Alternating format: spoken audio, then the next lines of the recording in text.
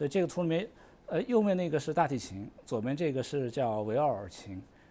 曾经有一段时间，人们以为大提琴是从维奥尔琴发展过来的，但是实际上并不是。后来现在就有很充分的这个历史证据，发现这个大提琴和维奥尔琴它是两个不同的家族，起源是不一样的。当然，它们有很多相似的地方，也有很多不同的地方。我们看一下啊，大提琴是4根弦的，这个小提琴、小中大都是，包括低音提琴也都是4根弦，但是这个维奥尔琴它有7根，这把琴，这图上面有7根弦，我手里也是7根弦，那有的是6根弦，就6或7根弦，然后定弦会不一样。大提琴这个是5度定弦，就是相邻2根弦是5度，小中大都是这样，但是维奥尔琴是以4度为主的，4度我们看这是 re， 这是拉，这4度，拉和咪也是4度，然后咪和哆中间有一个3度，然后又是4度，也4度，这都是4度，中间有一个3度，是这样。然后琴身我们看到这里，它肩膀比较塌一点，溜肩膀，大提琴肩膀会拱一点，然后琴身稍微窄一点，然后音孔这是 C 孔的，大提琴音孔我们叫它 F 孔，它一个像字母 F 一样，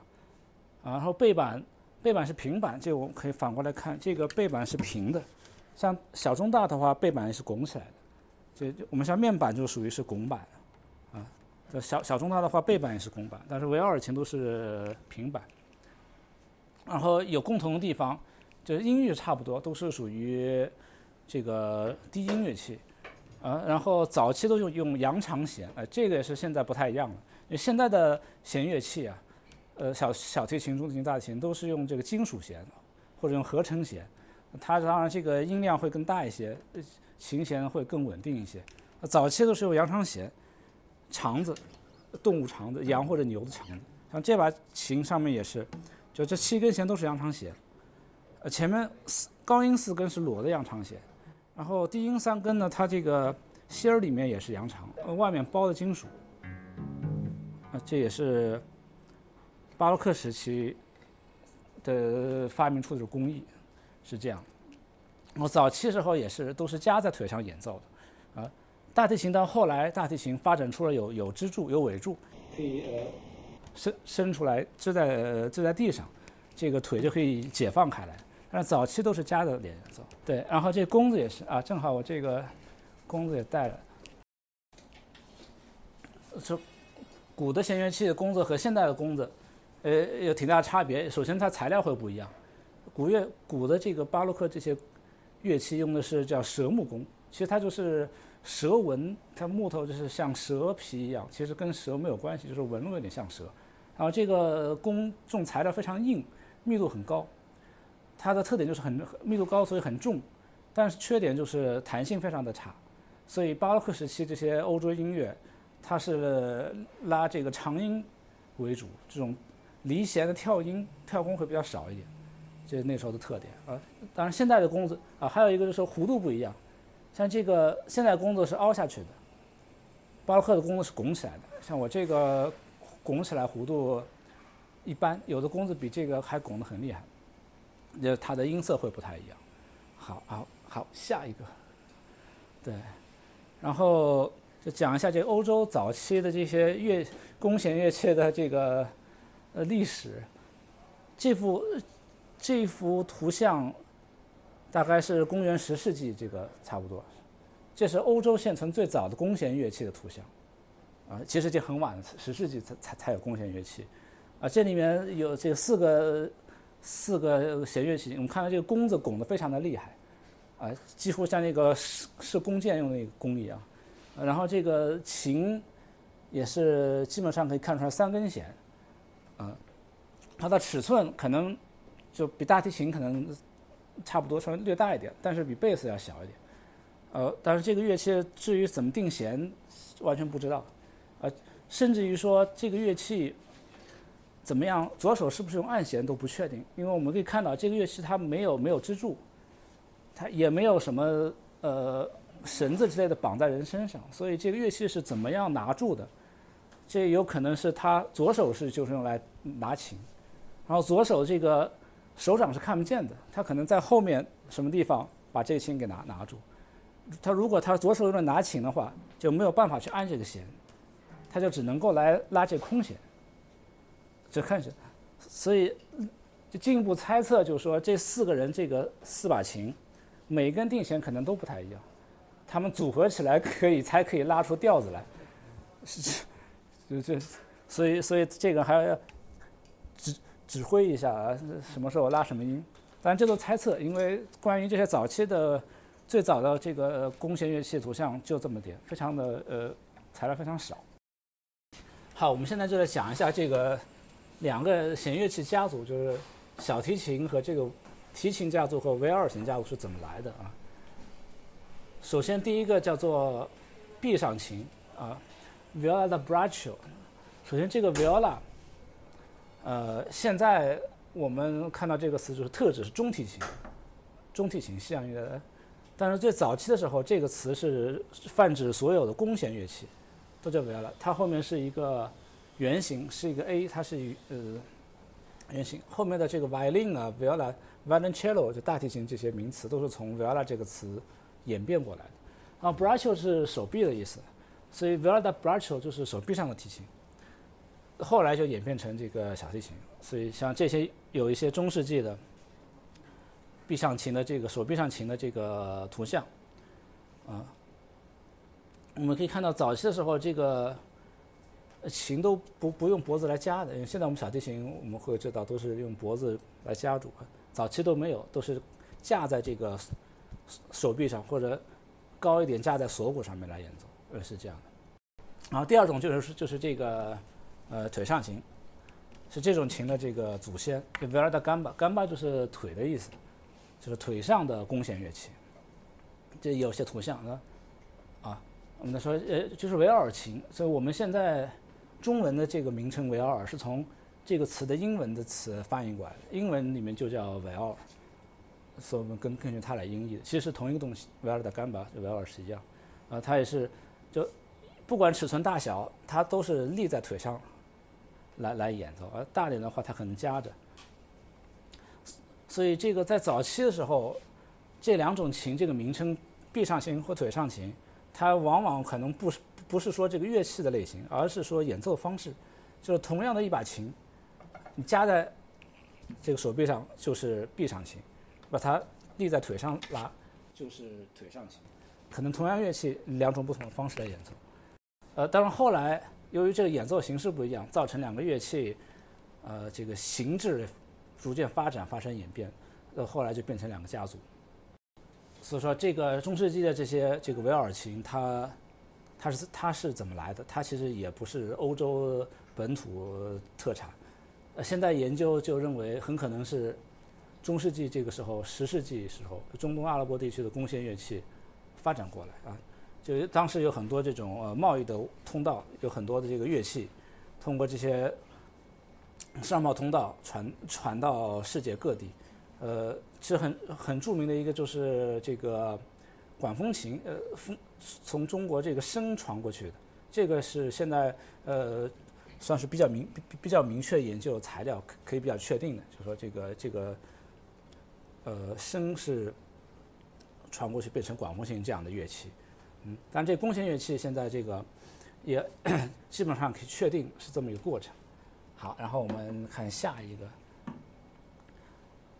这有个图，就说在这个波斯这些地方产生的比较早期的这种弓弦乐器，这其中这个图上面是其中一种，有很多种无数种，这叫拉巴布，这种是一种。然后通过这种丝绸之路之类的商贸的通道，往西就传到这个欧洲，最早是从这个北非的这个商贸通道传到西班牙，所以它最早这个弓弦这种琴最早在西班牙诞生，然后往东就变成这个胡琴这边，所以我们一会儿看到这个，无论是维奥尔琴还是胡琴，我们这个弓子的形制和握弓的方法非常的相似。中世纪维奥尔琴，当然和这个琴还是有点差距啊。我们看到一个是直立演奏，这也是一样的，然后琴身是葫芦形的，像这种就不算葫芦形，葫芦形就是上面的这个弧度和下面弧度基本上是一样大，但现在的话上面会小一点，下面会大一点，然后常见3、4、5根弦，握弓方法是下手弓，这也比较相似。这里有一些中世纪的这个维尔琴的图鉴，你看到有很多不同的样子，但大体上差不多，很常见就3根弦或者4根弦，因为当时的这个制作工艺也没有一个标准说做出一个什么样的琴形来，所以有很多不同的形状，现在就说，但是呢，到了14世纪初的时候，就现在不知道为什么，就有种神秘的原因，这个中世纪的维瓦尔琴就忽然就消失了，历史上的找不到任何的这个文字或者图像的记载，消失了大概100多年，现在都不知道为什么，还在研究。到了15世纪下半叶才重新开始发展起来，所以现在的这种琴的琴形，就是从15世纪下半叶发展起来的。它最早是从弹拨乐器开始，早期的这种西班牙的弹拨乐器，这叫维胡埃拉，其实就是我们知道刘特琴，就是弹拨乐器，就现在发展成吉他这样的东西，这是最早期的这个弹拨乐器。弹拨乐器，就有人忽然有一天突发奇想，就说这个乐器可不可以拿弓子来拉一下，然后就拿弓子拉一拉，效果不错，因为弓子拉的话可以保持琴弦持续振动，因为更好的模仿人声带振动，然后你这个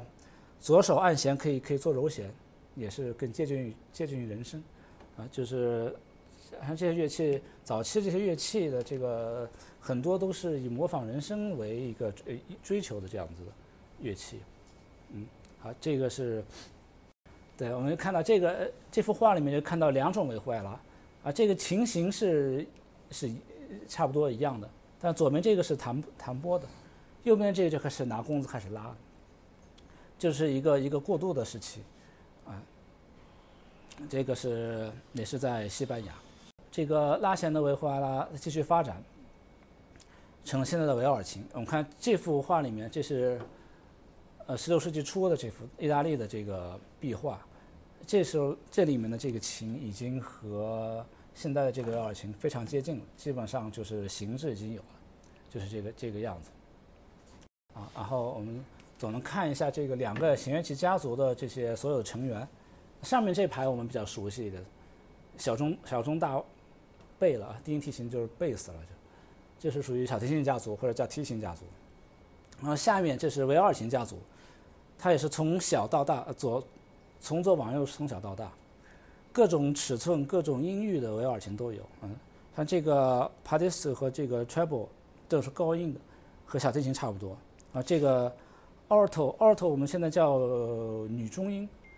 女中音 tenor 是男高音，但其实早期都是一些声部，并不特指某一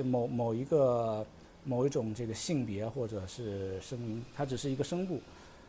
这2种琴大概差不多，跟中提琴差不多。然后 bass 就是低音的意思，就是这个就是一个 bass 的维奥尔琴，它跟大提琴是差不多尺寸，差不多音域的。然后我们就来了。最后是有 double bass， 就是倍低音，就是我们现在说的 bass 就是低音提琴，它其实它的名字是从维奥尔琴家族来的，所以这个低音提琴正好前2天我们群里面看到大家对这个欧洲早期的低音提琴挺感兴趣的，就它是怎么来的？它是从这个维奥尔琴家族来的，这有2种，这是线不够长，对，一个是 G 调的维奥隆尼，这会小一点。我今天带的另外一把，这把就是一个 G 调的叫维奥隆尼，对，一会儿可以给大家看一下。这个 G 调的维奥隆尼介乎于贝斯维奥尔琴和这个 D 调维奥隆尼之间，然后这个 D 调维奥隆尼会更大一些，它就跟这个低音提琴基本上一样大。后来逐渐的就发展成这个低音提琴。所以低音提琴还保留了很多维奥尔琴家族的特点。我们刚才说这个小提琴家族的一个特点就是定弦是5度，都是5度，但是低音提琴定弦是4度的，从低到高是米拉瑞嗦。然后它这个到图片里面这是4根弦的贝斯，然后我们还有很多5弦的贝斯，现在在用，所以它也是维奥尔琴的这个特点。还有我们看看琴形，它这个尖角的地方基本上是一个直角，但是像小中大的话，这个拐角地方是有一定装饰的，尖凸出来的，这是琴形会不一样。你这种琴形也是属于维奥尔琴家族的这个特点。对，下面就我们来听听这个维奥尔琴的这个声音是什么样子啊。但是它早期也是一种欧洲的民间的乐器，到后来逐渐就成为了贵族阶层的喜欢的一种乐器，甚至于皇室非常的受欢迎。在法国，像这个路易14啊，这些路易15啊什么都是非常喜欢维奥尔琴音乐。就他们那时候认为像这种琴是用来进行家庭音乐教育非常好的一个选择。因为当时的这个女性是不允许学习这个小提琴这样乐器，因为提琴类的乐器当时被认为是非常粗鄙的这种就是只有这职业的乐人使用的乐器，但贵族是不允许来学习的。当然，在维奥尔琴是属于这种贵族乐器，是可以学习的。当然，现在的观念完全不一样。现在我们说这个小提琴就是很高雅的乐器啊，它也是这个观念是经过了很长时间转变过来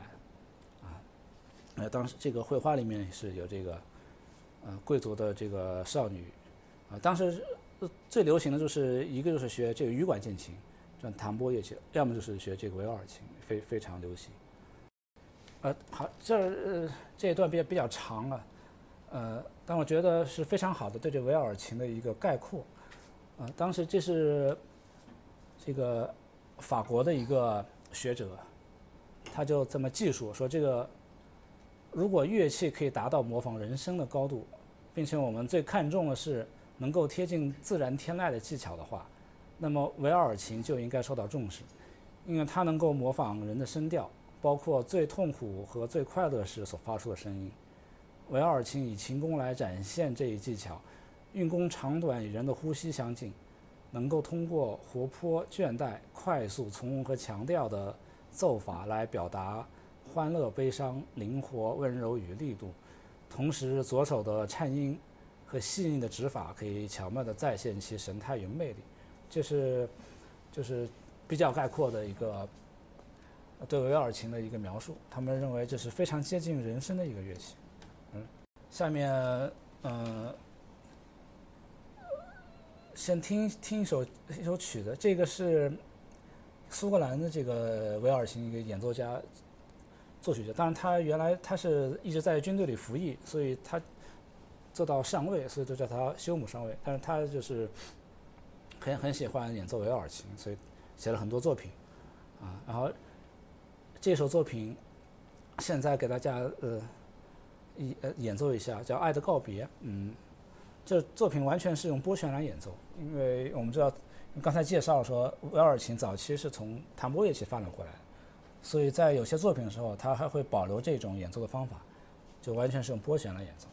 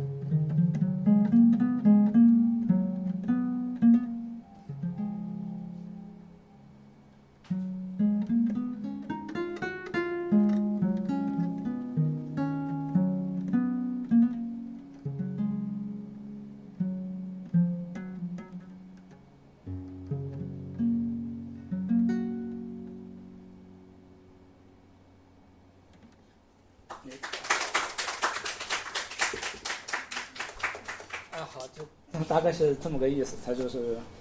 应该也不大，因为它扬声弦的话，这音量就不会太大。它而且这个也比较有品的话，也不太能够做很大的力度，力度太大的话，这个弦就品就会，可能手指就滑出来了。下一首就是用拉的，曲。当然，它原来是一首歌曲，就当时在文艺复兴晚期，非常在英国非常流行的一种题材，叫流头琴歌曲，就是一边弹，对，就是有人弹琴，有人唱歌，或者甚至他自弹自唱，流头琴就是这个花香里面就是这个作曲家叫道兰德，他自己会弹流头琴，会唱歌，这个是不是跟我们的这个小情歌，是不是有点这个意思？也是，一边弹琴也唱歌，还有，他当时这个非常流行，其实我们可以看到，就是这个曲子的谱子的第一行，上面这行是声乐谱了，声乐谱上面有歌词，这个没有什么特别的。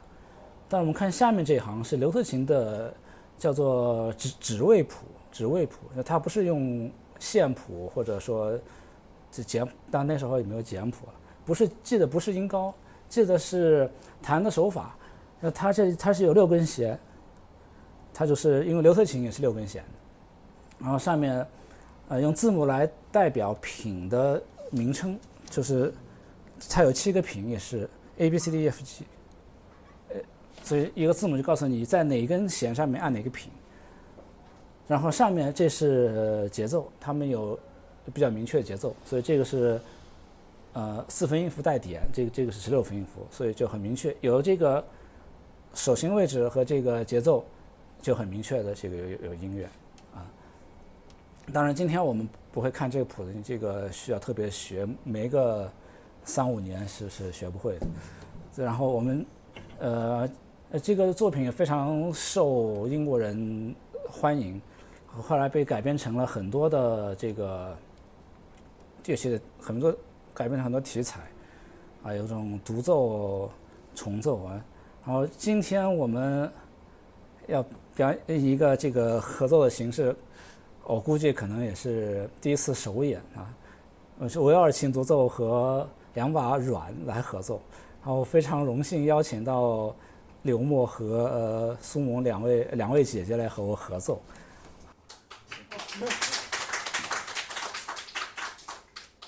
然后趁机会再介绍一下这个歌曲的歌词什么意思。他就说，其实就是说有人失恋了，就说我很痛苦，让我哭吧，我不想活，让我死吧，就是大概这种意思。但他其实写得很艺术，让人觉得好像他是为这个人类这个悲惨的命运在那里悲鸣一样。其实这个没有太深刻的思想在，就是这种属于小的情歌是这样的。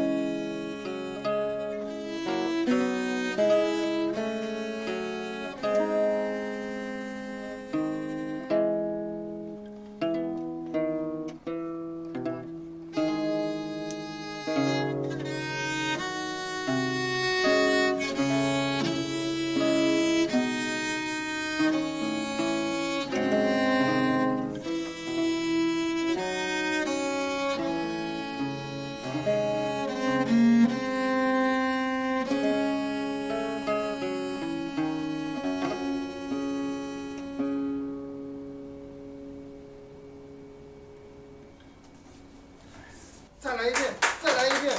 再来一遍，再来一遍吧。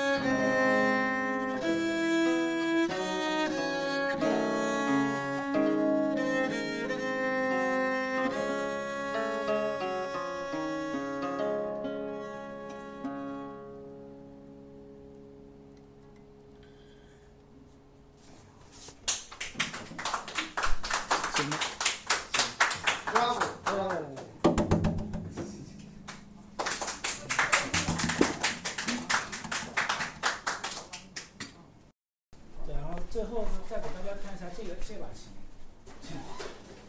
这个琴也是维奥尔琴家族的，它比那个低音维尔要大一点，但它比低音提琴就比贝斯要小一点，介乎于两者之间。它是属于定弦，是属于G 调定弦，头尾都是 G， 就那个是属于是 D 调定弦，所以这个琴比那个要低5度。然后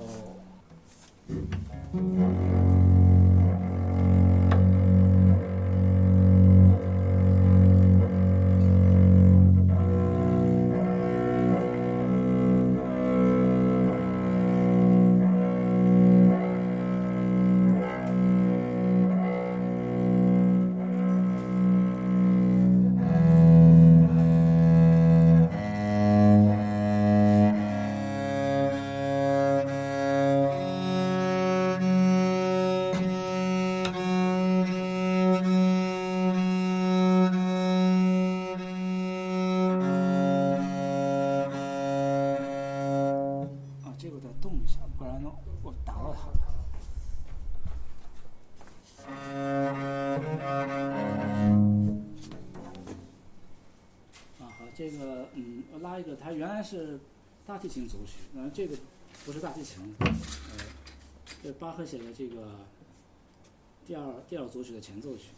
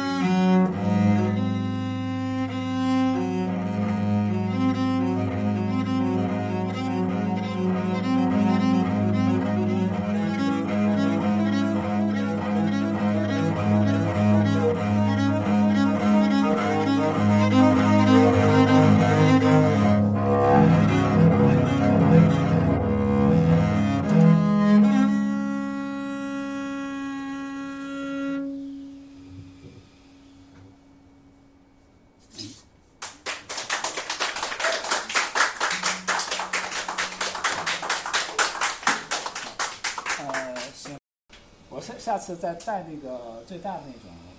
跟贝斯一样大的，包括今天带两个带不了，这带多了。大叔，我有个问题啊，刚才你说到的，在他们都就是他和提琴都存在的时候，一度提琴被认为是低俗的。这个可能因为像跟民族弦乐有点像，90、00年代就是五代十国的时候有了二胡西琴，很难听。所以也不能进入宫廷雅乐。这是不是？我觉得是不是跟当时提琴的形制有关系的，和它的稳定性，比如说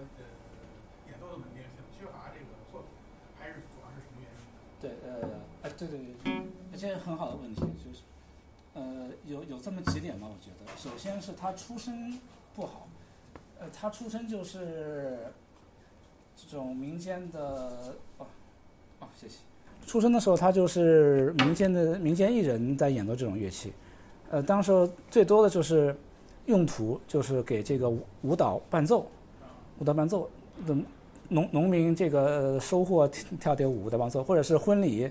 婚丧嫁娶来演奏，所以他这个那时候一讲到小提琴，就会想到是这样的声音。第二个就是，他的音域比较高，因为小提琴就提琴家族里面，小提琴是最早的成员。它音域是非常高，并不是适合于人声的这个声音，尤其是这个，如果是贵族的话，它是以贵族的男性为这一种代表的形象，所以像维奥尔琴这种音域，是容易比较被贵族这个家长所接受，所以最早被他们接受。但小提琴始终是一种这样的不一样的音色。还有一个就是声音很重要，因为我们讲这个维尔琴有品，然后小提琴是没有品。当时人会觉得有品的乐器音色好，但现在几乎是反过来了。现在大家不会说觉得小提琴的这个声音很粗俗或者很粗糙，但当时人会觉得它这个音色发音不够清晰，因为有品的话。品的作用就是让你这个音头会有一些噪音，听起来就会有颗粒感。就我可以试一试，就如果我在有品的地方演奏是这样，但如果没有品的话是这样，它就是音头的颗粒性不够强。但当时的人喜欢有颗粒性，像说话一样，因为他们欧洲的语言这个辅音开始的辅音。会比较重，这个嚓哗，这个会有很多像喉音，他们喜欢这样的音色，这也是一方面的原因。然后大概是这样吧。还有一个问题啊，来稳住啊，不要说欧洲分化史，不要说。那个大师，我想问的就是，既然后来我看现在的这个持弓方法，像小提琴和大提琴都有变化了，贝斯还保留着一定的持弓方法。我们刚才我跟大师对比的时候，发现跟二胡的非常像，但是为什么后来呢？像小提琴和大提琴就不用了现在这个之前的持弓方法？还有没有一段时间内就是原来的小提琴就是这样的持弓吗？还是说比如说有小提琴和维奥尔同时存在的乐团，有没有这样的情况？小提琴家族和维奥尔琴家族的持弓的方法，应该说一开始就是两种不同的方法。小提琴的话，跟这个持琴的姿势有关系，因为提琴你这样放在肩膀上面、手臂上面，弓子的话手掌在弓杆上面，比较容易持弓。如果是像维奥尔琴这样持弓的话，会不太好了，尤其你拉高音弦。手臂会被挡住，所以这样的持弓方法是很自然。就是说，我们刚才说这个提琴家族里面，小提琴是最早的成员，小提琴最早出现是这样持弓，然后逐渐的觉得这个小提琴音域比较高，因为欧洲人就喜欢有着和声的音乐，他说我们就发明出这中提琴来，音域比它低一点，两个乐器合在一起有和声好听。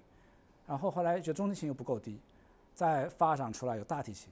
但是大提琴就因为太大，没有办法再架在手臂上面演奏，所以就也是立直了，像这维奥尔琴一样架在腿上演奏。但它始终它的弓子的握弓的方法始终是保持了这种提琴的握弓方法，是这样的。它一路发展过来。但是这个维奥尔琴为什么它会是这样？我们这个叫下手弓，就手掌在弓杆下面。因为它早期的时候，最早的这个维奥尔琴，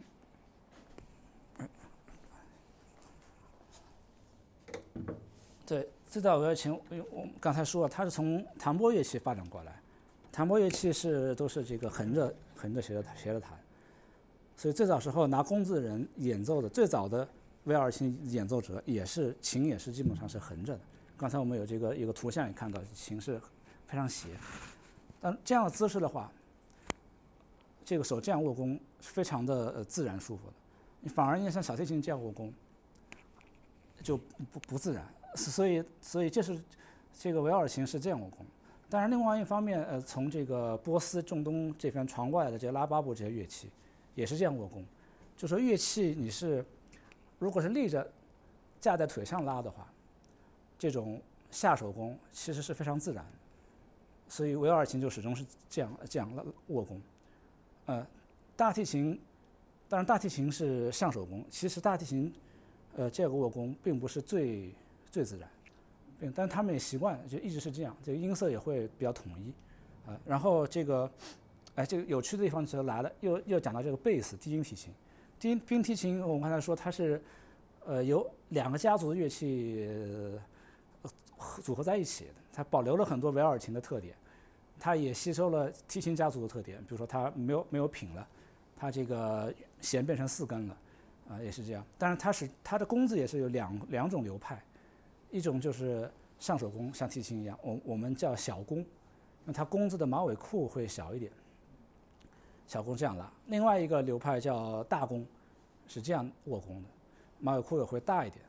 所以只有现代弦乐器里面只有贝斯还保留了这2种的弓法，是这样。所以它这个弓子大概是这么回事吧。那大师就还是这个问题，就是说2个不同的持奏方法，它在演奏的时候会有具体的什么差异吗？就使用起来。这个就很具体的这个区别。首先如果是上手弓的话，你拉这个离弦的弓非常容易，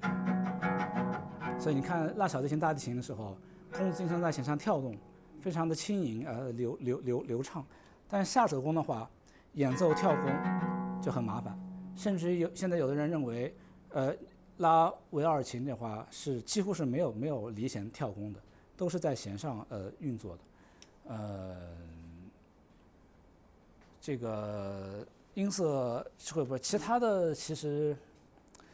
话，如果音色不一样的话，主要是这个乐器，弓子的上面可以造成的区别就不是那么大了。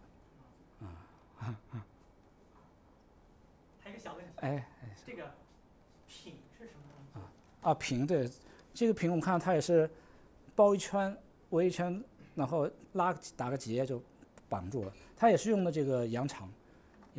跟弦是一样，但是它这个作品的羊肠材料会稍微差一点，就可能有时候你弦断了拿过来就做平了，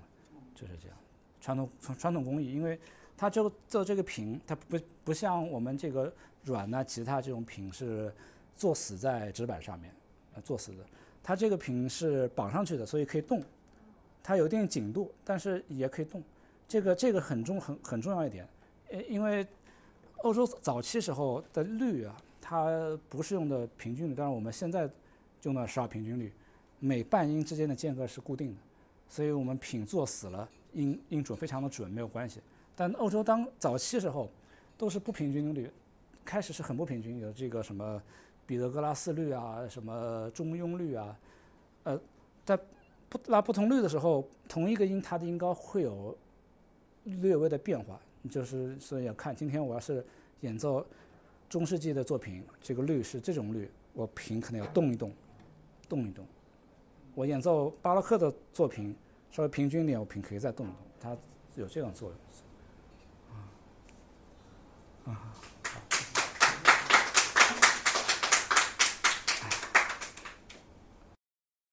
这个琴的那种声音啊，有种穿越时空。对，要是你觉得有点像的话，就可能因为它录音里面用的要在哪儿录？不，我不拉，不会拉。对，因为它可能它里面乐器用的这个弦也是属于长弦，是长弦。因为其实像我们民族乐器，我们无论是二胡或者是阮，以前也是用的这种长弦，或者甚至用丝弦什么。对，我不知道古筝以前是用的是什么弦。都是丝弦。也是丝弦，那也扬琴呢？我估计是金属弦。金属弦啊。这古时候有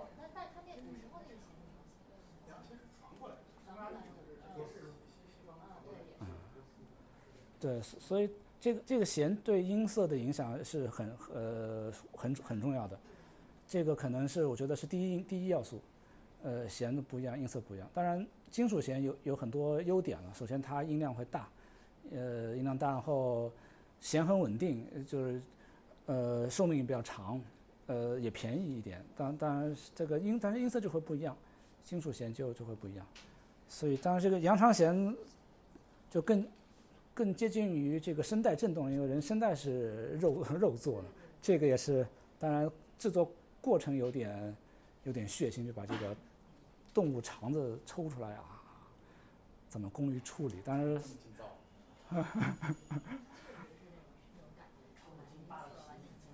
这个应该比丝弦还好。丝弦，我感觉能比丝弦结实点吧。它毕竟是肠子，还是比较有韧性。行，好的，谢谢。